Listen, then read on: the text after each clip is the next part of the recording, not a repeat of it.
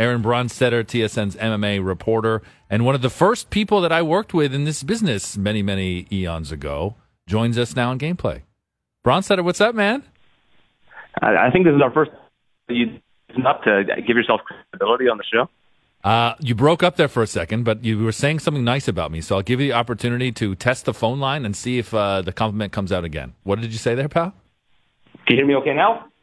Seems it, potentially. Give me a longer read. What was the compliment that you were giving me about working together?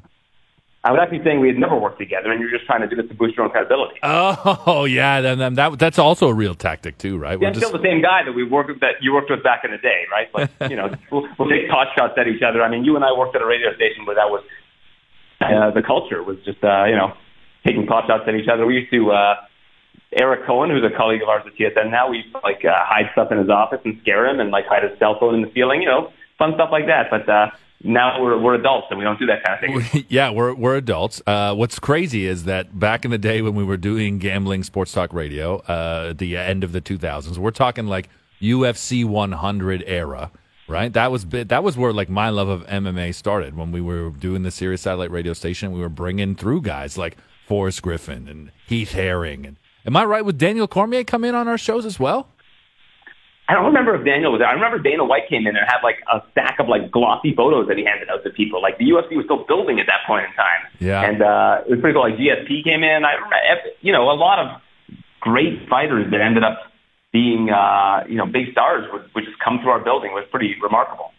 And there was that energy drink that they sponsored that was on the mat. We all had that energy drink. I would crush Zion. 3 of those a day. Oh, man. Way back in the day. Yeah, they had pieces of Zion's energy drink. We had them. And they were gone pretty quickly because, as you know, with radio, when you get free stuff, it doesn't last very long. Yeah, 100%. Well, the UFC has grown a little bit, as have we, since that time period. I saw your latest video post on tsn.ca. The greats, the top 10 UFC women's fighters of all time. How hard was it to put together this list of top 10, man? It was pretty time-consuming because what we did was, here's the methodology, was we sent a survey link out to 24 insiders in the sport. So we're talking broadcasters, fighters themselves, coaches, people just in and around the space. And they had to fill it out. We actually had some spoiled ballots. In fact, one of the spoiled ballots was from Renee Paquette, our old coworker at the Score, who went out.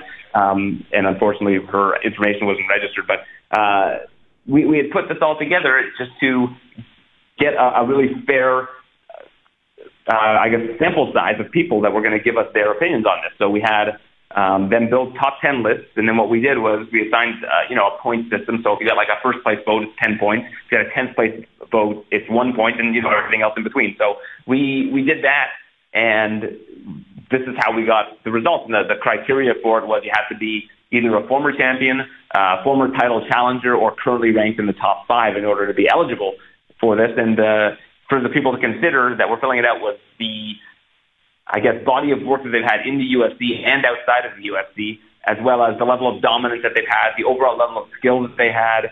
So people put together a top 10 list, and then we were able to kind of aggregate it and figure out who got the most points and put the list together based on those results.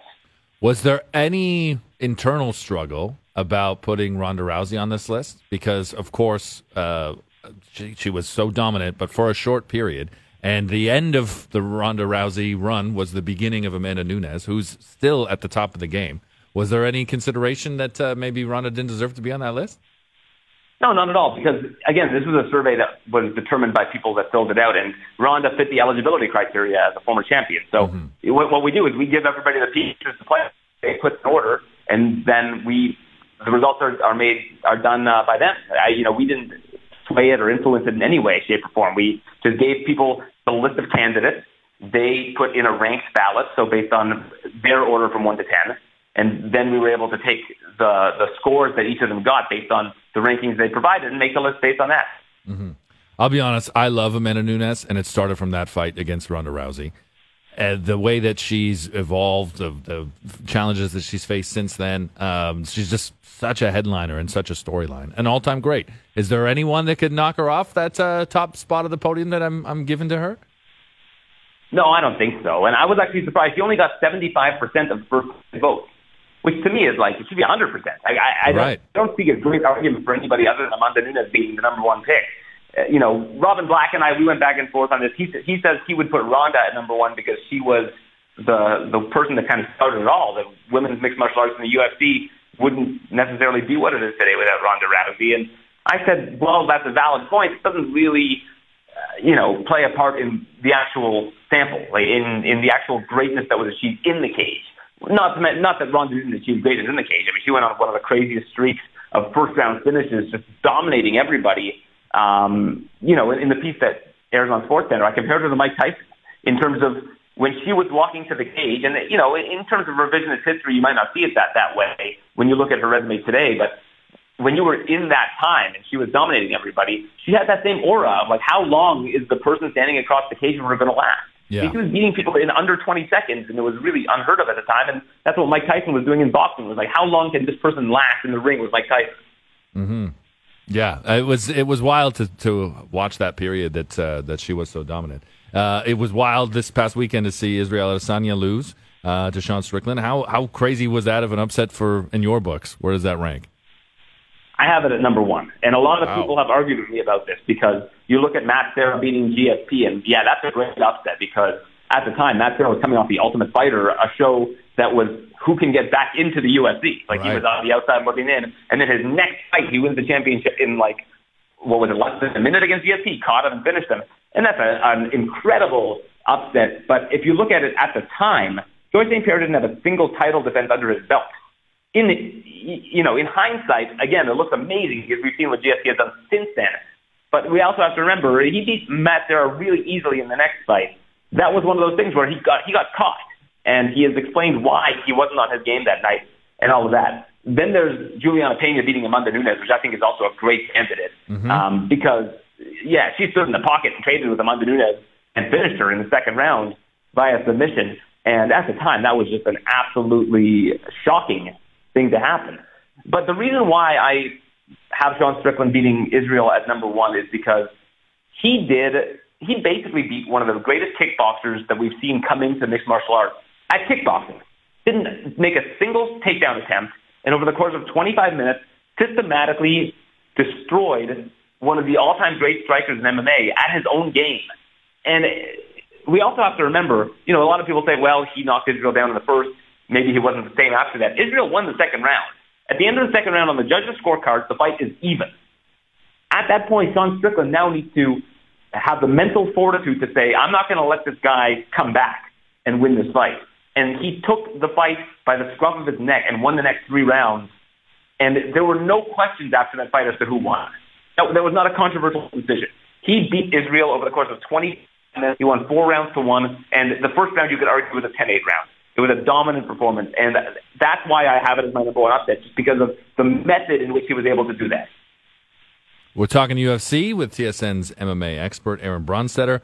Last one for you, buddy. Conor McGregor. It seems like this return is going to happen, but we don't have a date. Like, what's going on here? Is he coming back or what?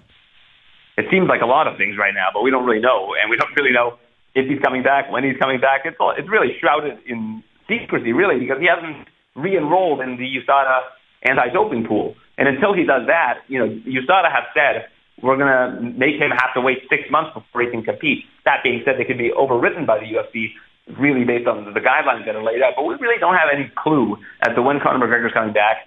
Is he going to be facing Michael Chandler? There's still so many questions as to what exactly is happening there. And every time it's brought up with Dana White, he'll say, we'll see what happens. But there doesn't seem to be any realistic timetable for his return.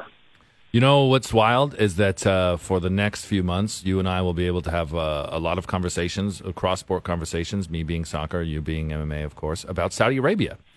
So we can look forward to how that's influenced our sports of choice over the next little bit. Why don't we just talk more about Japanese mixed martial arts where soccer kicks are allowed in competition, and we can have that be the crossover instead? Yeah. I think that would be more fun. Okay, I think it would be more fun. I think less money involved, but you're right. I think it would be more fun. Bronsteter, this was great, man. I've honestly been looking forward to this for a long time, buddy. Enjoy the weekend's action. I know there's some big fights coming up on UFC Fight Night, and I can't wait to do this again, man. Hey, thanks, man. I love hearing you do your thing here on radio. It brings back some fond memories of yesteryear, and it's great to catch up. You know what's funny is I sprinted in here because I took too long in the commercial break running to the washroom. So it was like the old days, buddy. I kind of felt like it was the old days again. running to make it on time. Next time, let's do it in studio. I will drive specifically to the studio to do it in studio segment. Awesome, man. I love it. Aaron Bronsteter, our TSN MMA reporter, breaking everything down. Check out that greatest list on tsn.ca. His latest video piece there, the greatest top 10 women's fighters list.